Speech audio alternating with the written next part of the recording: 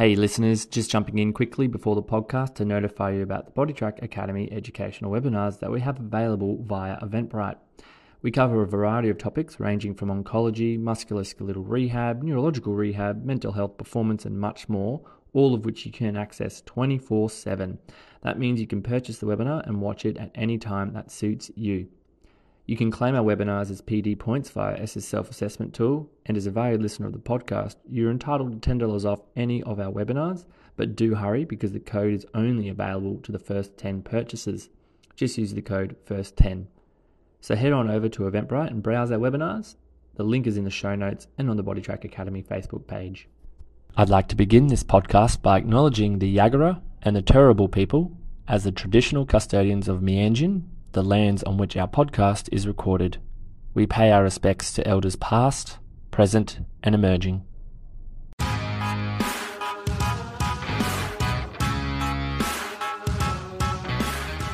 Welcome to the BodyTrack Academy podcast created by EPs for EPs. The podcast will take you on an in-depth understanding of everything an EP is faced with on a day-to-day basis, including clinical, personal, and business practices to ensure you become the best practitioner possible. If you enjoy the podcast, make sure you like, share, follow us on whatever streaming service you use to ensure the message spreads and you are notified of any new podcasts or educational resources available to you. Furthermore, if you're not already part of our online academy, head over to Facebook and join the BodyTrack Academy. Happy listening. Hello and welcome to another episode of the BodyTrack Academy podcast. Today I am joined by the wonderful Mackenzie Fennell. How are you today, Mackenzie? Hello, I'm great. Thanks, Dean. Wonderful. Now, Mackenzie, today we're going to be talking about things you wish you knew as a new grad. Topic that we thought would be great at this time of year as well, because there's probably a lot of new grads out there and wondering, how do I do my best job, be my best self for an exercise physiology company or allied health team? And so, Mackenzie, I thought we'd get straight to it and talk a little bit about your experience first. Now, by no means, bit of a disclaimer, this is gospel. We're not saying it is. These are our opinions and your opinions, but take from this what you will. And Mackenzie will go through top 3 for yourself. Yeah, so I think probably one of the main things I have learned in my first few years of practice or coming out of uni is that, or something that was good to learn early, was that you can't fix everyone. And I think we're probably in this role because we do want to help people and help them achieve their goals and things like that. But I think what we can do is give them all the tools we possibly can to do that. But we unfortunately can't fix everyone. Yeah, and I think it's a very good point of conversation there, this mentality of fixing someone. Where do you think that kind of originates from? I think, well, like I said, we're in this job. We want to help people do better and be better and live their lives better. And I think, I think that comes from probably the type of people allied health professionals are. That's probably why we're in the role. But yeah, checking in with ourselves and just knowing that it's more what we can do for the client and knowing you've done all you can and giving them the education and the evidence-based practice and things like that, rather than thinking that you by yourself can fix them. It's more guiding them on their journey to getting better. Fantastic. Excellent. So I just want to get into your mindset about, what do you think fixing someone looks like as well? Now that's going to vary across what client comes across to see you, but in your own kind of thought, Mackenzie, what does fixing someone actually look like? I think probably initially as a new grad, the standard would be someone comes in, for example, with pain. Fixing them might look like being pain-free. Yeah. Probably it's more black and white initially. But I think I've learnt that fixing someone, for example, with chronic pain might look like them being able to handle the steps a little better in everyday life, or being able to tolerate lifting their grandkids a little better in everyday life. And I guess managing things better rather than totally fixing them complete black and white. Yeah. Fantastic. So I think that's a really key concept to take away listeners, is you are probably going to get clients coming in going, I want to be fixed. I want to be pain-free. Let's go on that example. It's actually our job there to change that mindset. And it's really key, a really key point, because otherwise you're not meeting at the right expectation from your clinical point of view and from a client's perspective. So, that's one of the biggest takeaways I feel. And even in my first years as a practitioner, which was many years ago, Mackenzie, I was like, I've got to fix people. It's this thing that you're bound by in a way. So I think that's a great tip, is it's laying it out on the line to the client, saying, it's unfortunately this is not going to be fixed. It's going to be managed. And that's how exercise does it. And it is the way that we use exercise as medicine to do so. So that's probably the main tip, I guess. Hey, don't have that mindset of fixing. Yep. What's some others that you had? I think another important thing to take on board is that we won't know everything, and that's absolutely okay. I think it's a pretty exciting part of our job, because there's still so much new research coming out and we are learning all the time, which again is an awesome part of our job. It's so dynamic, and I think just being aware that there will be times where a client asks about something and you may not know, and being okay with that and chatting to them and saying, look, I'm not sure at the moment, but I can look into it further, is probably a good thing to just be comfortable with, I guess. Yep. Yeah. Any experiences where you tried to say, yeah, I know about that, and try and get your way through it? I'm sure initially I go, yeah, okay, yeah, and then try and chat through it. But yeah, I think the client is probably going to pick up on that anyway, so you may as well be honest, and they'll probably respect that honesty. And almost speaks back to that first point of you being on that journey with them and learning with them as well. Yeah. Good point you raised there. Look, being in the game now as an EP for I think 11 years or 12 maybe that I'm going on now, I'm still learning every day. Yeah. With different things and different team members challenging me as well. The part about trying to know everything, when you first year, again, it's like this heavy weight on your shoulders that you have this expectation of, well, I've just done all my uni. I've learned everything. I need to deliver that. Yeah. I reckon your learning actually really starts on day one of your first job. Yeah. Because for sure. you're then in the real world and dealing with everything, from that aspect. The other part of that too is what you touched on before is, yes, the client's coming to you for expert advice, right? Now, advice is the key word there, and advice can look like you being, that picture that we probably painted in a podcast previous, where you're walking alongside the client in their journey of better health. Yeah. You're not in front, you're walking alongside, and you're understanding what their condition or their level of pain, if we're going on that example again, is, how it is affecting them. Yeah. And so you're making it very individualized in that case. You're not saying exactly the requirements or the research that has to be done. It has to be flexible and malleable to the client's presentation. So I really like comparing that or showcasing that image of walking alongside them to better health rather than being the dictator per se. Yeah. That was point number 2.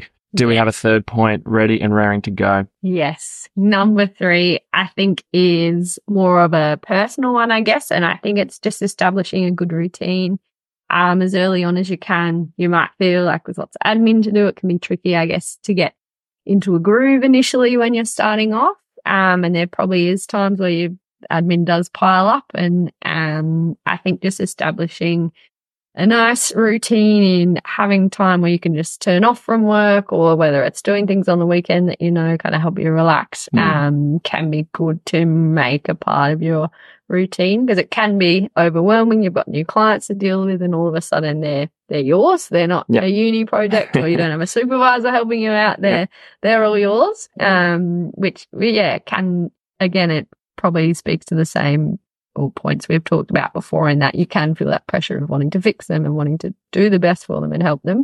So being able to just be aware that, that can be quite a pressure to be under, and having strategies to help you manage that can be good as well. Perfect. And I want to reference as well a educational webinar that we have around mental health for practitioner as well. That we have available for purchasing and watching as well. And we've also had a podcast around that balance, that work-life balance as well. So jump back through the list of podcasts we have if you want a bit of a refresher and some strategies there. Couldn't agree more though.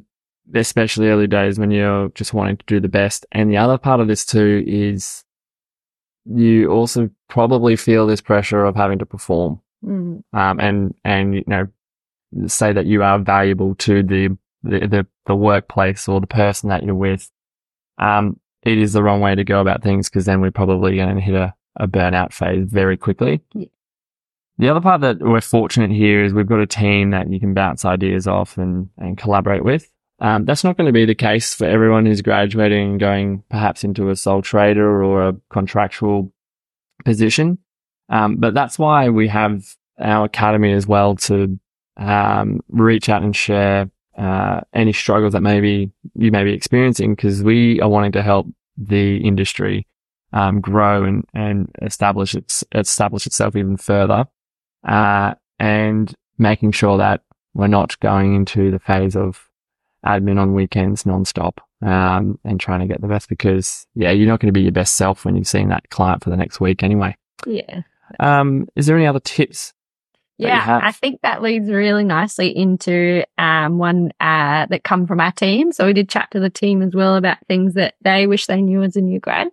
And one of them was getting a mentor as well. So someone to debrief with, or just someone who's had a bit of experience and is almost where you want to be as a practitioner.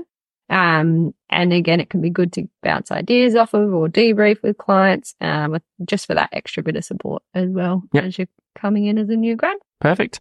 I think the one that I wanted to share as with things I wish I knew as a new grad is all the setup of yourself as being a practitioner as well.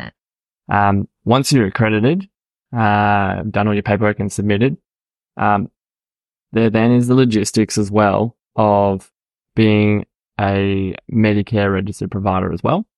That takes time, and never underestimate there's probably many other practitioners out there who are doing the same thing, and that is just for exercise physiology. So you got to think all the graduating other allied health professions. You're not the only person, so you have to be patient and you have to be on top of it very quickly. And we've had experience as a team of people being delayed of starting with us because of the delays in processing. So a little bit of the admin and clerical stuff there, but that is something you have to be aware of. Insurances as well. Check with your employer whether they actually provide insurance for you, or whether you have to get your own professional indemnity insurance as well. And then also looking at if the employer is governed by the award, looking at where your health professional support services award level is, and making sure that contractually it all obliges. Some don't go by the award, which is fine, but you're just making sure that you're in that realm as well. Thinking other, and the last thing that I wish I knew as a practitioner is knowing where to find resources to help myself learn, because I was trying to do it all by myself. And look, probably using Google Scholar, whatever it was back in the day, not the greatest platform. So, knowing there's a lot of different resources that are available out there now to the exercise physiology community. And that's going to help shape and direct you in the right way. Hey, thanks for taking the time to listen to our podcast. We hope you're learning a lot in this particular episode. Just a shout out to our sponsor, HGG Performance, which provide very high quality, innovative gym equipment and custom fit outs to enable you to pivot your potential and smash your performance and rehab goals. They are world renowned for their innovative creations in the gym accessory space, including the best selling ISO Tib LT, Tib Bar, Wrist Axe, and Nordic Bar. And I got to say, we're using some of these equipment in our clinic and finding some great results. Used by professional sports teams, athletes, and coaches worldwide, as well as the military, health practitioners, and apparently even Joe Rogan uses their gear. HTG is a proudly Aussie-owned company that makes all their gym equipment at their Gold Coast HQ. And our partnership with them, we are stoked to offer you 10% discount on any product with the code BODYTRACK10, so you can experience what all the hype is about yourself. So jump over to their website, go to the checkout, punch in the code of BODYTRACK10 to get 10% off on any of their great innovative gym equipment, and start using today. Thanks very much. The last thing that I wanted to just bring up in this, when you're going into assessments, and it just goes off from that fixing analogy, doing a comprehensive assessment for the condition, preparing really well is something that I think most people will do anyway. The thing that I used to get caught up with a lot is having to know the exact prescription or the exact resource and researched evidence-based practice for that specific condition. Not a great way to do it. Having a good understanding of it, but like I was saying earlier in this pod, is being a bit more adaptable for suiting the client needs. We're actually just talking yesterday in one of our tutorials about specific tests that you might do for a joint, say the neck, right? There's some things that you can do and look at for research purposes and get some data on and compare and all those things. But at the end of the day, you also want to find out that what the person wants to get out of it. Remember, you are treating a person, not a condition. So if you're creating a test that is a functional demand based on what their subjective history is, that is fine, and you're working with them, rather than going the other way and going, well, this test is for this reason, so I must do it. Yeah. Sometimes it's not going to suit that person. So being that adaptable and flexible, I definitely knew in my first years of practice, I was like, right, this condition, here's what I have to do, tick the box and move on. Quickly, I found out this is not going to be suitable. Yeah, it is a good reference tool, but I have to be flexible and put my clinical judgment hat on. And now 10 years of still doing that, it's a much more comfortable thing to do. But completely understand for new grads going, well, the short physical performance battery is what's done for people at that age. It has to be done. Not necessarily. Yeah. What's actually important to that person. So that was my other thing that I wish I knew. Mackenzie, was a little, for a final wrap up, talk about your first year as an EP. Yeah. Probably a bit more recent than mine. Only a little. Only a little. Challenges that you faced, any examples that you can provide for our listeners? So my first job was in a multi-D clinic, which was awesome. I loved that environment, different allied health practitioners working together. And I was taking over an EP's full client load. So I was pretty much thrown into full client load throughout, through the week. So that was quite, full on. I guess I didn't have the challenge of building a client load from scratch. But that come with different challenges in that I had all these clients to manage and they were all brand new to me, essentially all at once. So it was quite a lot to get used to initially.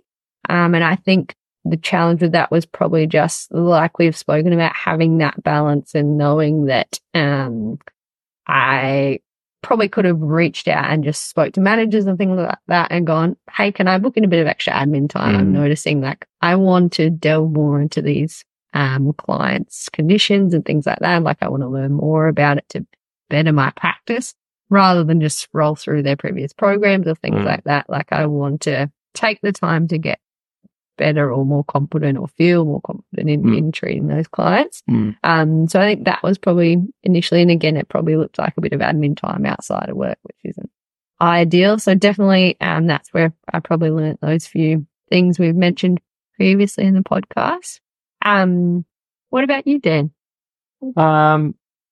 Covered probably most, but I think that's very similar. Like we've said it just before as well, is like the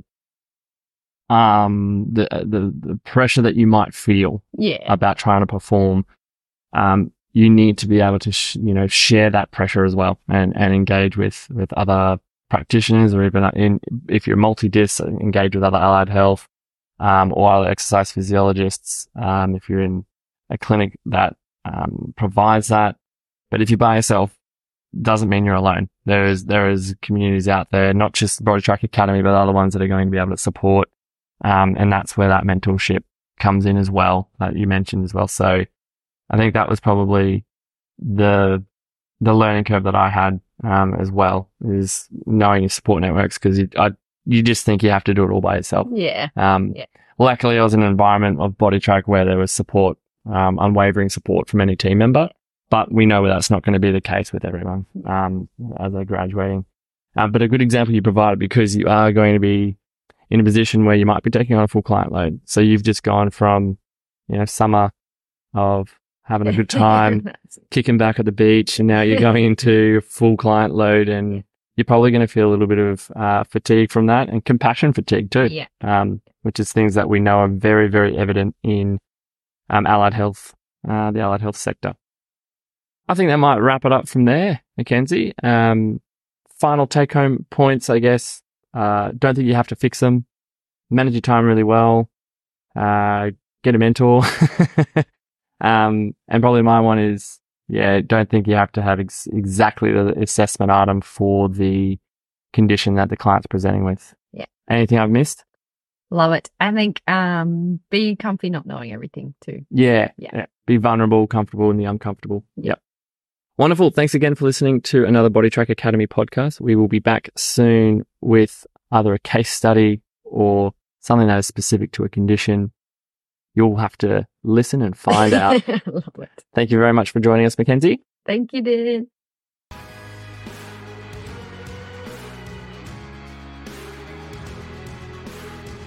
Thanks for listening. We hope you enjoyed this podcast. So remember to share, like, or follow to keep updated with all our podcasts and educational resources.